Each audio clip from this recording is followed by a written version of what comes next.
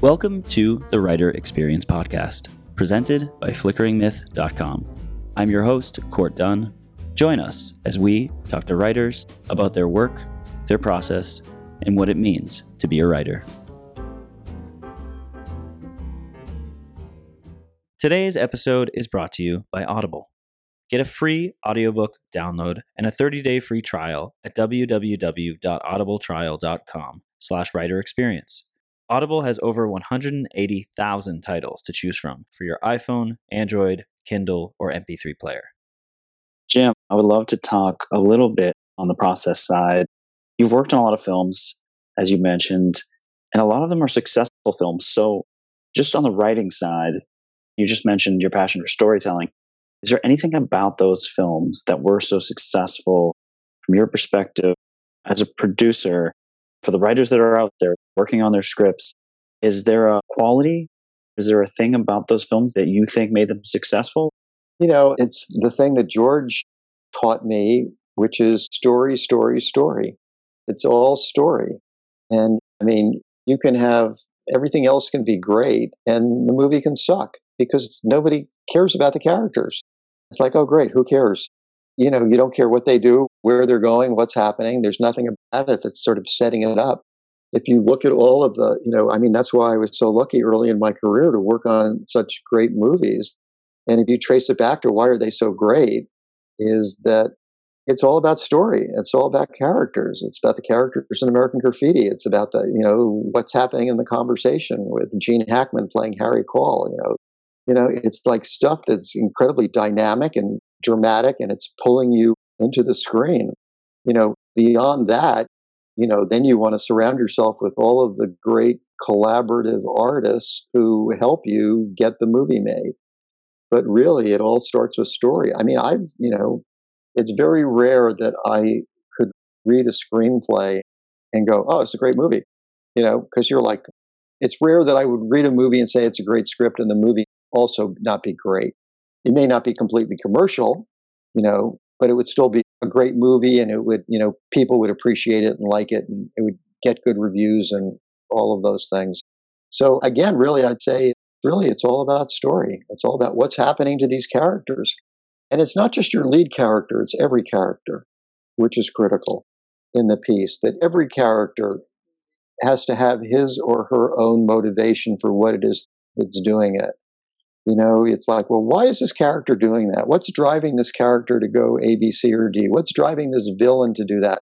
I mean, and that's the other strong thing, is that your villains have to be as interesting and charismatic and driven as your protagonists do.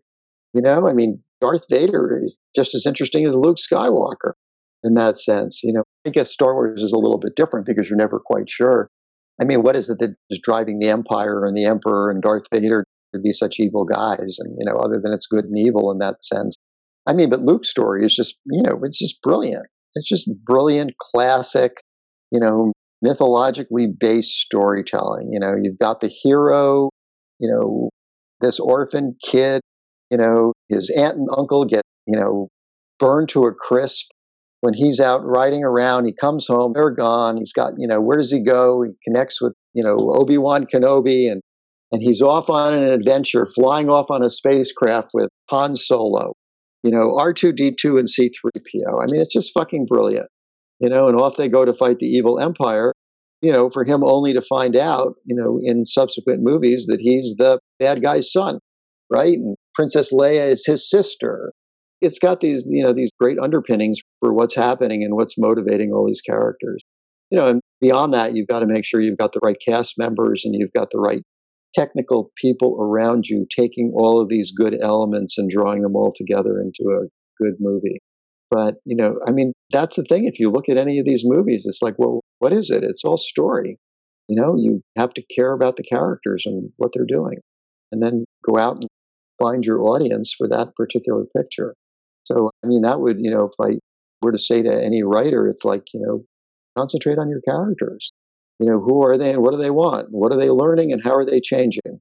And how does that, evolve the story forward as you get into it? And then you've also got to understand your medium, whether you're telling 20-minute story or a 2-hour feature story, or you're trying to launch into a series where you're dealing with a group of characters who are all, revolving around each other and whatnot. But the thing that you want to do, and from my point of view, in telling a great movie story, is that you want to set the hook right away, early on.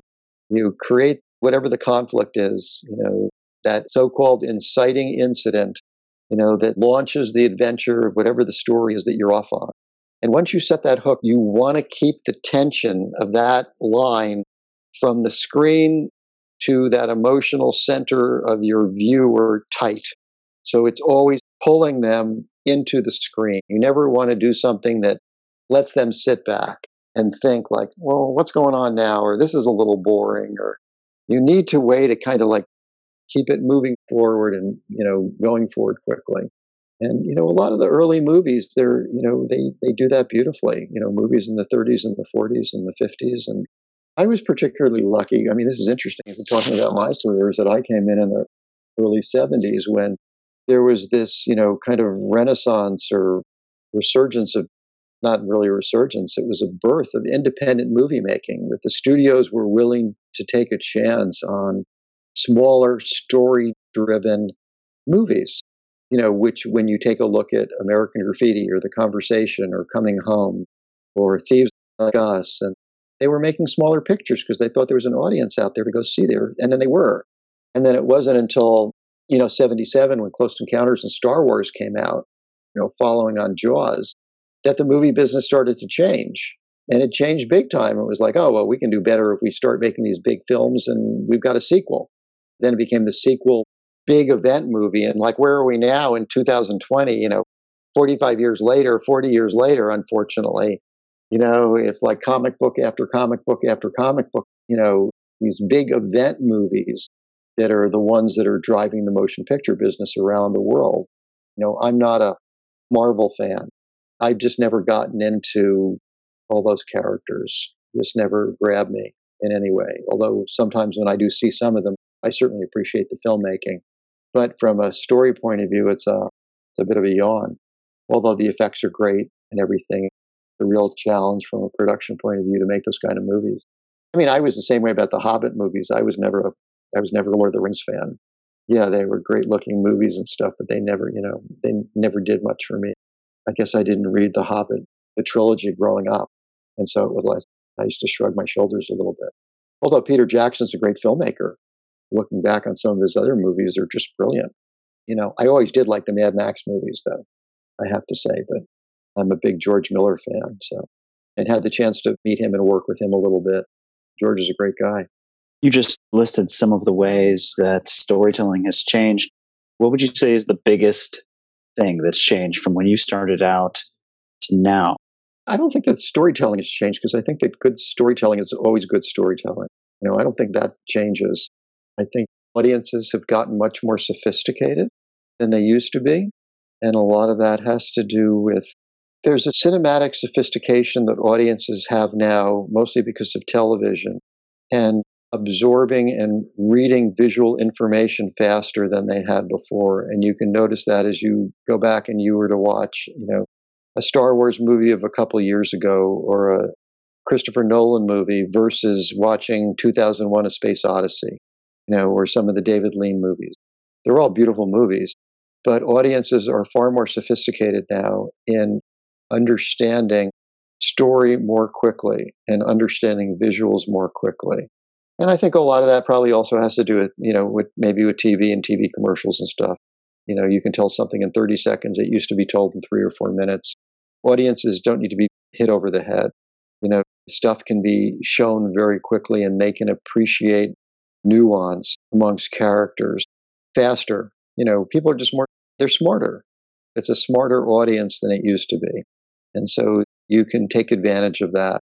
And the same thing is sort of true in the writing, is that you don't write on the nose, you write off the nose, if you know what I mean. So when you've got a scene, and one of the brilliant examples of that is, there are lots of great examples, but the one that immediately comes to mind, because I was reading about it the other day, I was reading a Larry Kasdan interview that he did with the Writers Guild, and he was talking about Empire, and in particular, he was talking about the scene between Princess Leia and Han Solo in the snow cave where Han's about to take off, and she's, asking him to stay and help the rebellion.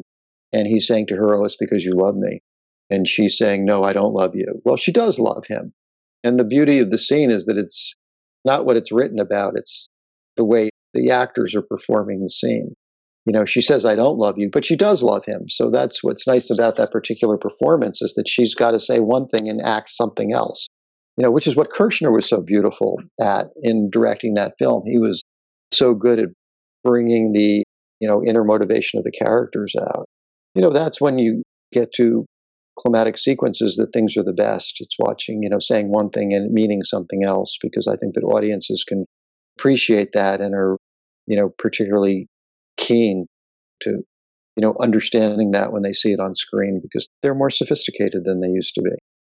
Not that they couldn't do it back with the, great films of the 40s and 50s and stuff, but I think more so than before. There's more sophistication there. So I would, it's like, say to the writers, it's like, don't beat your audience over the head. It's not necessary. You may need to beat the studio executives that don't understand it. They tend to be a little doltish when it comes to that sort of stuff, but your audiences are not too doltish. They can pick up on that, very quickly. What about now? What are you working on now? Are there projects? I know you've mentioned that you were retired from the filmmaking side of things, but are you really? And do you have projects that you want to make? Walk us through where you're at right now and the stories that you might want to tell. I have a few pet projects that I've had for a number of years that have resonated with me that I don't want to talk about. I don't want to pitch a bunch of projects to you or your audience. But there are things that if I could, find a way to go do that, I would be interested in doing that. Right now, during the pandemic, though, I don't think anything's happening in the movie business. It's so difficult to get a movie made. People aren't making movies. It's just not happening. And I think that things are sorting out. And a lot of successful writers that I know who have screenplays are turning them into sort of television series that they can stream into multi-episode type situations. And I think it's just an evolving, difficult time in the movie and TV business right now. I mean, the pandemic shut everything down, basically, unless you come up with some sort of clever ways to go about doing it. I mean, the other thing is that I choose now not to live in Los Angeles, and the movie business is down in LA. It always has been in LA, or it's in New York, and that's not where I'm choosing to locate myself. I mean, fortunately, I don't have to be down there. I've spent a good deal of my career in Los Angeles, and it's not the place that I choose to live at the moment. It'll be interesting to see how all that changes as well with, what's happening with, what we're doing right now, which is this Zoom call. So much work is being done that way. And at first it was very strange and weird, and it's not quite the same as seeing somebody in person, but, at least we're not infecting each other with COVID. So that's something to be said for. And not only that, I mean, you're in New York and I'm in California, and here we are having a conversation. They're very easy to do, and we're looking at each other and we can kind of get a sense. It's not like being in the same room.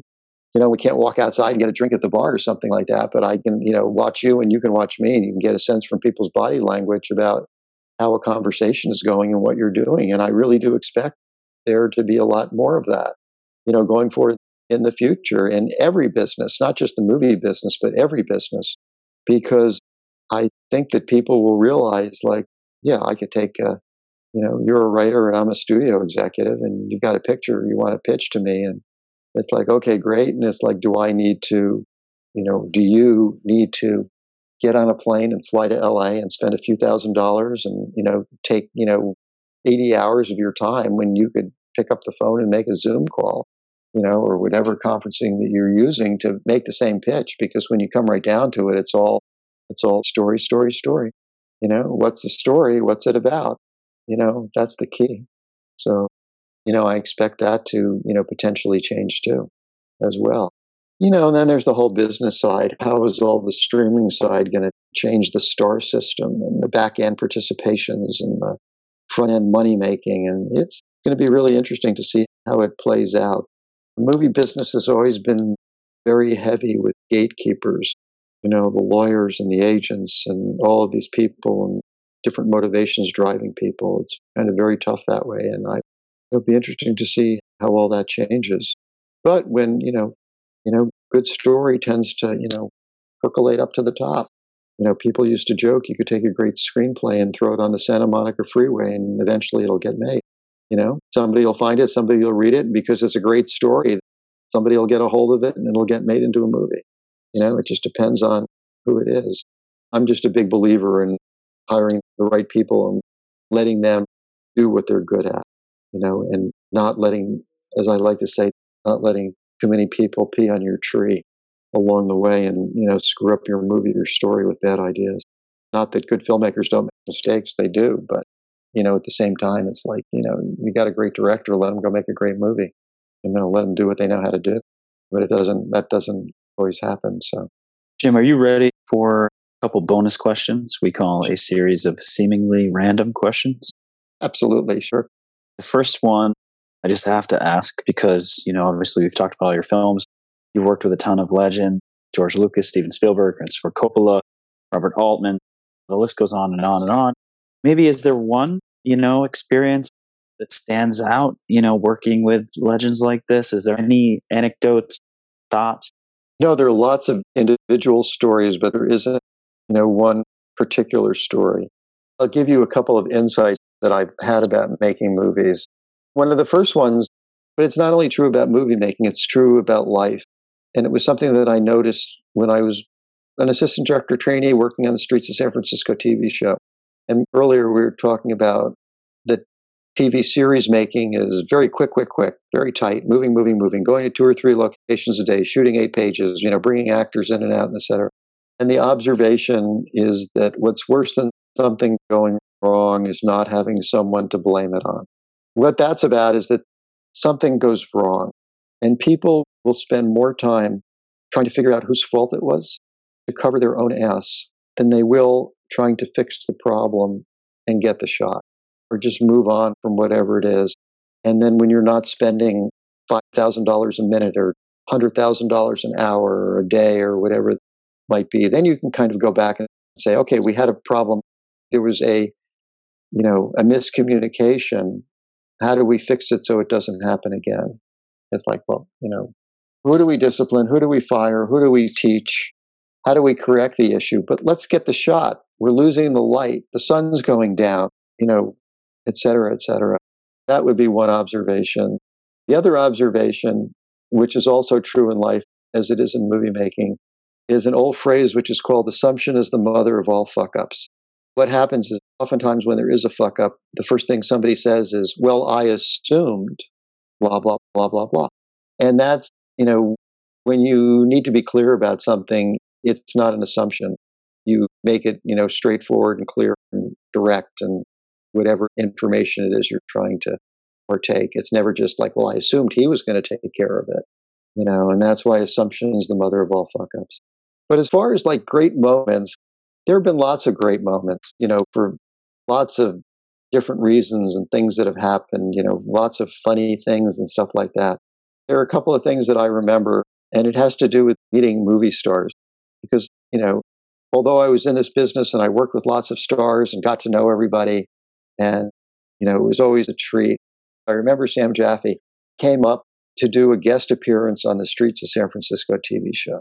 And for me to meet Sam Jaffe was just like, oh my goodness, what a treat this is. This is just, it was just amazing for me just to kind of meet this guy in the flesh who I had grown up seeing, in the Saturday afternoon TV matinees.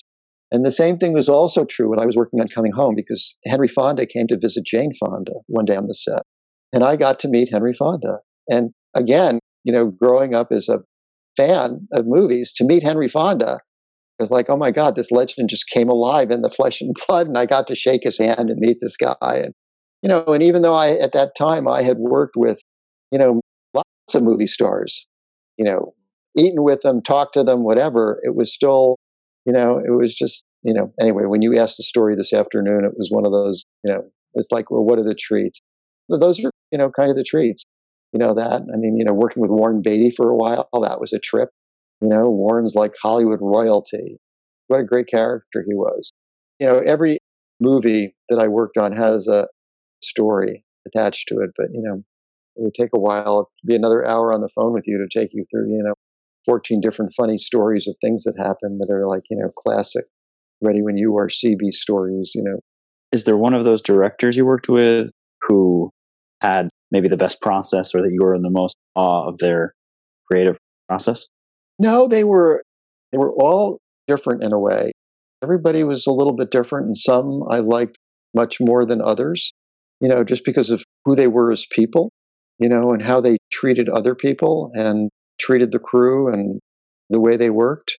I liked everybody, and they were all great in, each of their own ways.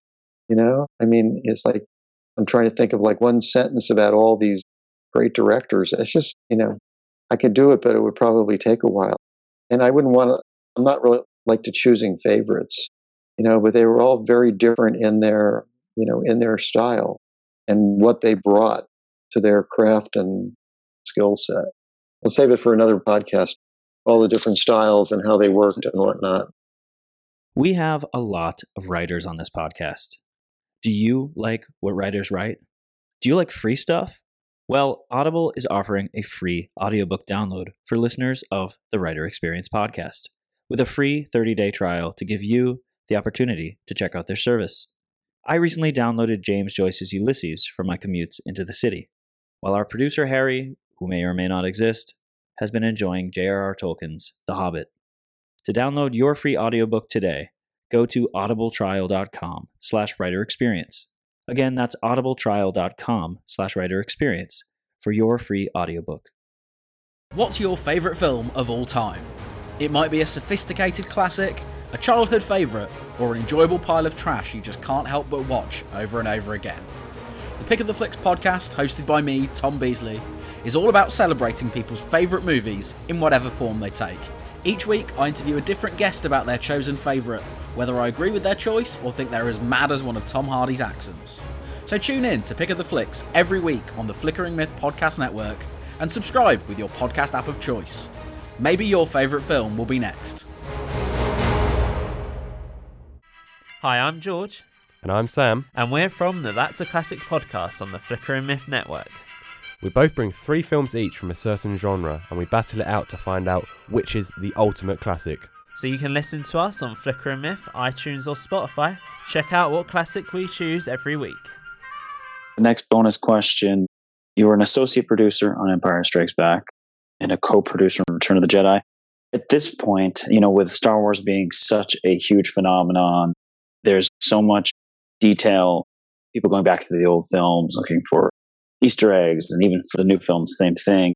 We all, as Star Wars fans, know a lot about Star Wars, but is there anything we don't know from the set of Empire Strikes Back or from Return of the Jedi?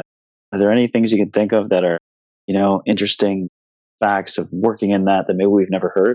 The minor fact I would say is that in the interior of the snow monster cave in Hoth, after Luke gets knocked off the Tauntaun, which I'm sure most people know that whole initial scene was written because Mark got into a bad car accident between the two pictures, and they needed to explain why his face, got mangled up between the two. But in the scene where he's hanging upside down in the snow and he comes to, and he's reaching for the lightsaber to hop into his hand so he can cut a hole in the ceiling and free himself and run out of the cave. When he's reaching for his foot, that's my foot and hand.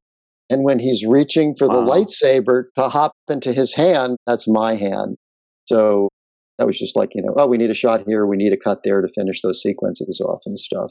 There's also another scene when he gets sucked up into the snow walker after his speeder crashes.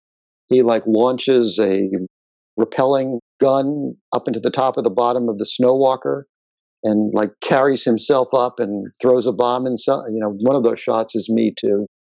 Going, being hoisted up the line or something like that. So I photo double Mark a couple of times. Those are minor, The funny joke about that is that when my son was 4, he went on a trip, like a camping trip, and the counselor said, "So what does your dad do?" And my son said, "Oh, my dad's Luke Skywalker." He was 4 and he didn't quite understand. Counselor walked over. It was like, a parent-kid thing. And counselor walked over to my wife and said, "Are you married to Mark Hamill?" And she said, "Oh, no, did he tell you the story about how dad was Luke Skywalker or something?" Other things from Star Wars like that. There's a lot of funny things a few funny things that happened. Nothing that aren't like Easter eggs that I can think of in the, I'd have to. What about Return of the Jedi? No, the only fun fact about, I don't know if it's a fun fact about Jedi, is that we had at the time, the greatest collection grouping of little people since The Wizard of Oz, all staying together in a few hotels in Smith River, California. There were a few marriages that, came out of that, and, other kind of relationships and whatnot, which is great fun. And the only other funny thing I can think of from that, unfortunately, is that by the time we were done shooting all the Ewoks on second unit, they were constantly complaining about how awful their costumes were smelling, from having worn those, fur costumes for weeks and weeks and weeks running around the woods and the forest. I mean, that's just like, nothing in particular about the movie. Did you ever expect that the Boba Fett character would become such a phenomenon and spin off into The Mandalorian? No, I never would have. I never would have predicted that one. Boba Fett was just this minor bounty hunter character.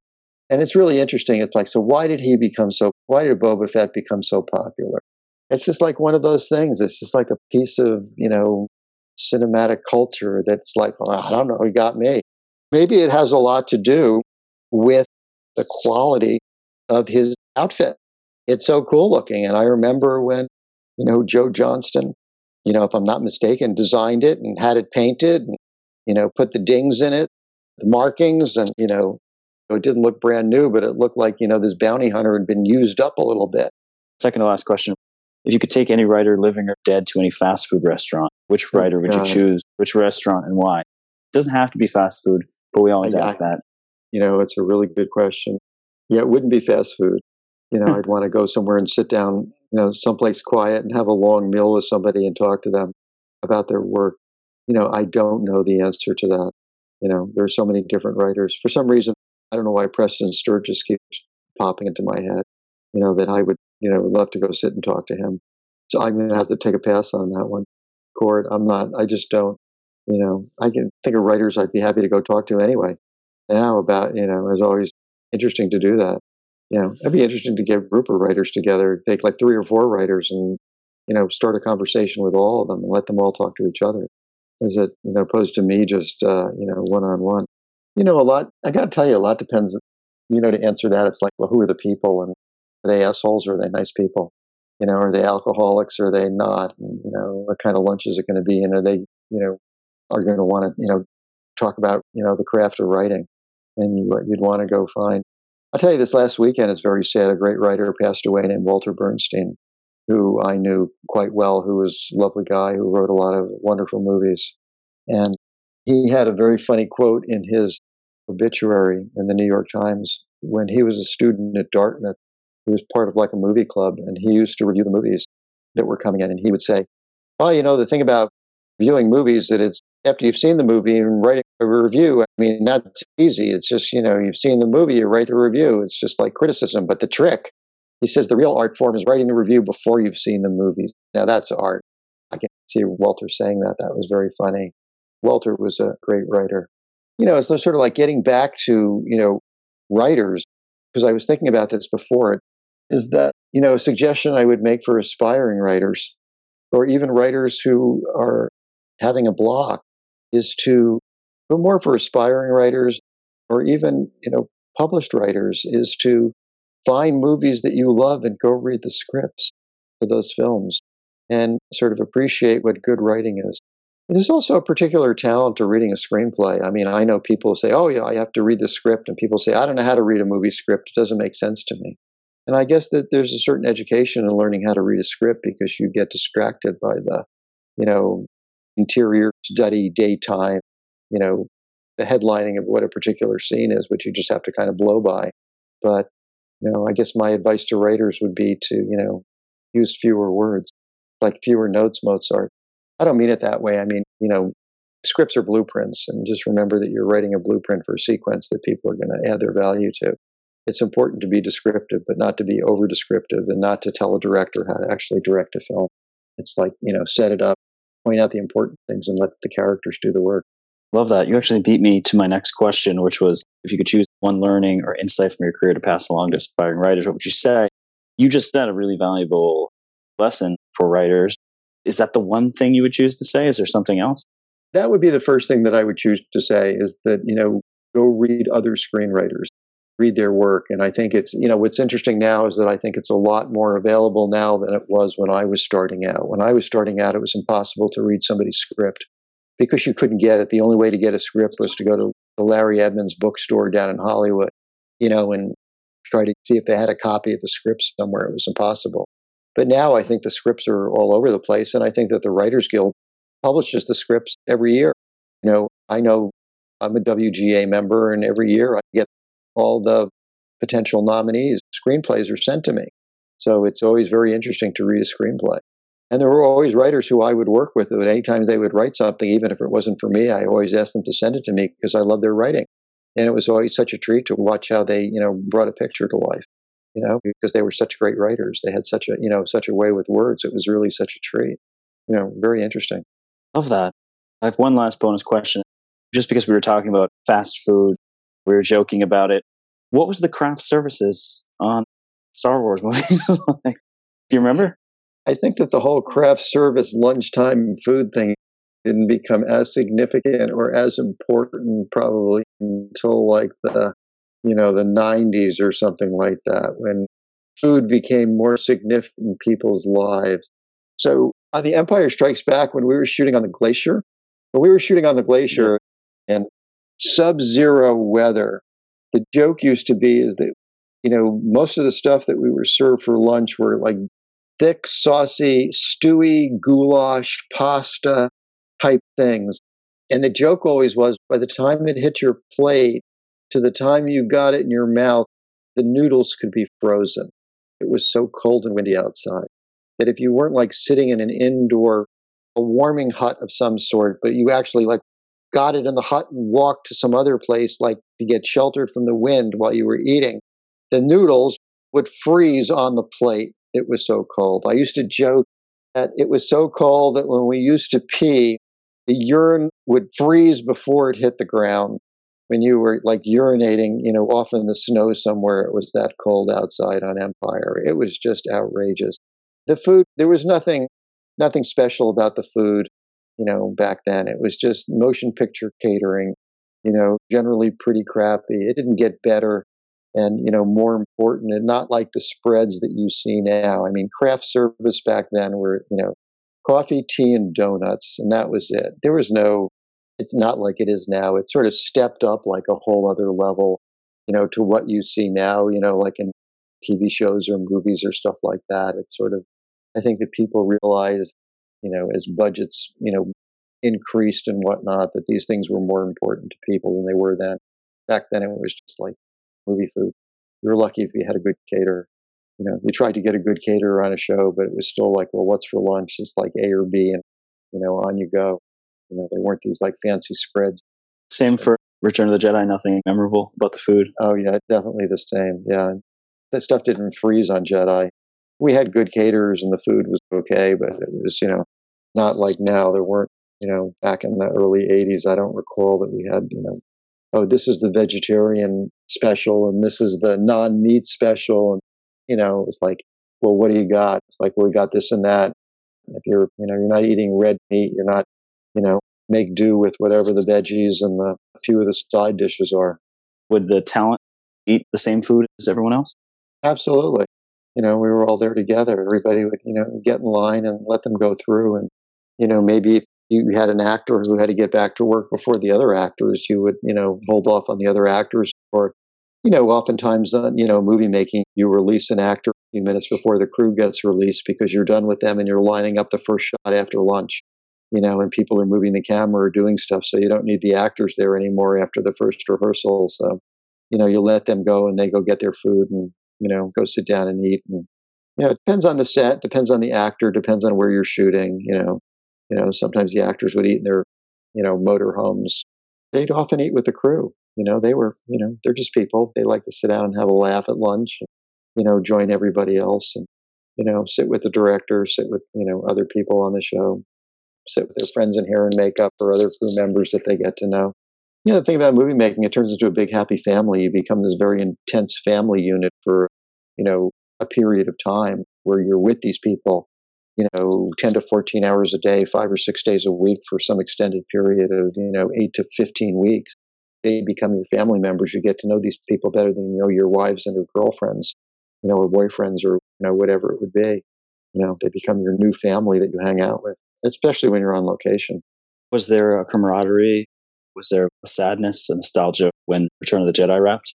When Jedi wrapped, I don't know. It's interesting because on Jedi, I was up with the second unit, so I wasn't with the first unit when they maybe wrapped their shooting. There very well could have been. Most of the time it's, people are happy when a show wraps because you're just exhausted. It's like, it's like, yeah, you can be sad that the movie's over and stuff, but after these very tough, grueling, ordealing films, it's like, thank God we're done shooting. I finally get to sleep more than 5 hours a night. I don't have to be on my feet 14 hours. It's a very demanding, physically grueling business. It's like, the other jokes besides, what's worse than something going wrong is not having someone to blame it on is it's not all sunglasses and autographs. It's really hard work. It's just hard work. Harder on some departments than other departments. And because I was mostly in the production department, it was always very tough, but I was generally happy when we finished shooting. It was like a big relief, it's like, let's move on to the next phase, let's have a real meal and go to sleep and not worried about getting up at 5:45 the next morning to be at work at 6:45 and work till 10 o'clock at night when dailies are over, then try to eat dinner and, live a life, go to sleep and get back up again at 5:45.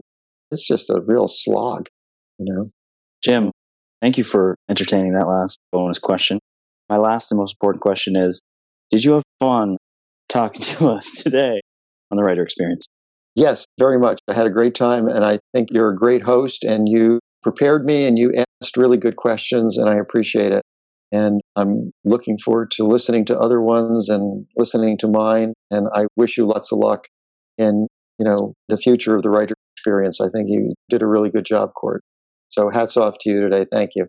Thank you, Jim. Did you want to plug anything? Shout out anything? Is there a social media, a website? I know you got a website. Do you want to plug that? My website's just a holding site for email and stuff. I don't have a website. The only thing I would plug is to tell people to go watch Warning Sign. A lot of fun. Good horror thriller, very particular to what's happening today in the world. Keep in mind that it was made 35 years ago. Very interesting. You said that's on Amazon? It's on Amazon. Disney owns it now, I think, but Amazon is renting it. So you can rent it on Amazon. I was trying to get the folks at Hulu, who Disney owns now, as I understand, to, put it up on their site and publicize it and play it.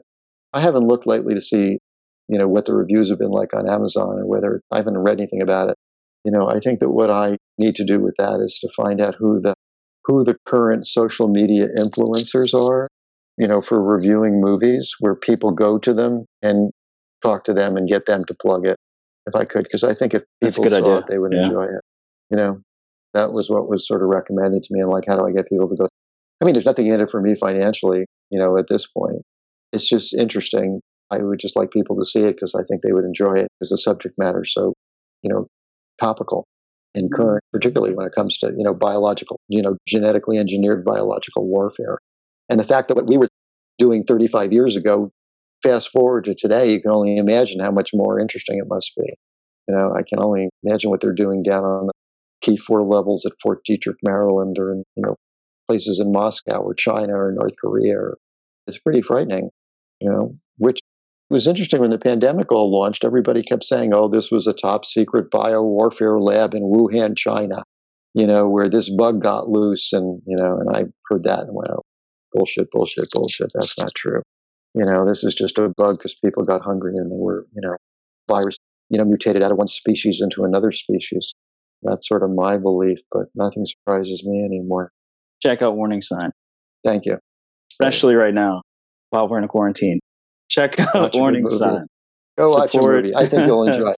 And if not, post a review and let me know. A lot of people have seen it and they think, oh, that was a fun movie. Sit down, grab some popcorn, sit back, watch the movie, and turn the sound up. Make sure you turn the sound up because we had a great sound designer, a man named Alan Splett, who is, one of the great sound designers. He's since passed away, but he did the sound design work on Amadeus and a bunch of other movies, and he did a brilliant piece of sound design. I can talk about Warning Sign for a couple seconds if I can. Sure. So what we tried to do on Warning Sign, it was Hal's first movie, and what I wanted to do is surround him with the best production talent possible. So the cameraman was Dean Cundy, who did all the Back to the Future movies and lots of other movies with Bob Zemeckis. The editor was a guy named Bob Lawrence, who either was nominated or won an Academy Award for Spartacus. He was a great editor. The sound designer was Alan Splett, who I just spoke about. And so if you sit down and watch the movie and turn up the sound, you'll really appreciate what a great soundtrack, what a great piece of sound design, not music, but like the sound effects that go into the making of this movie and how spooky and wonderful it makes it sound. And it adds a whole other great dimension to watching the film that most of the time people don't appreciate or understand, but it's sort of in your subconscious that if it's okay, you hear it, but if it's great, you just become even more engrossed in the experience. And the production designer was a great old-timer named Henry Bumstead, who had worked on a lot of Alfred Hitchcock movies. And he just did a wonderful job with the production design. So it's, for what was at the time a low-budget studio movie, we just had all of these great, talented Hollywood professionals, working and collaborating and contributing to this movie. And I think it all shows up in the finished project, which, sort of goes to the saying, from a producing point of view, it's, we're only as good as the people who walk through the door every day. Meaning, when you make a movie, it's not the actors and it's not just the director, it's all that, rich, creative, collaborative talent that you surround these people with to make it a great movie, which is true of all the movies, that I've worked on that have been successful. When you look at who are the other people who are behind the camera, you've got a great group of people all, showing off their talents in each of their particular skill sets. Somebody said, what's the trick to making great movies? It's like, go out and hire the right people. It's very true of all things. Get a great group around you, who know what they're doing and make your work look even better than it might be. That's probably a good place to leave it. Love it. Check out Warning Sign if you're listening. Jim, it was an honor. Seriously, I can't say enough how much it means for us to have you on the podcast. I still feel like, we didn't even cover 1/10 of what we could cover, so maybe we could have you back on. Thank you, Jim, again, for your insights and your time. It was an honor. My pleasure. And thanks to our listeners. We hope to see you next week. Thank you so much for listening to The Writer Experience. If you enjoyed the episode today, please leave a rating, a review, and a comment on iTunes. You can also check us out on Instagram at Writer Experience and Twitter and Facebook at WriterEXP. The Writer Experience is a Samurai Dinosaur production. Copyright 2019. All rights reserved. Music by Kevin MacLeod.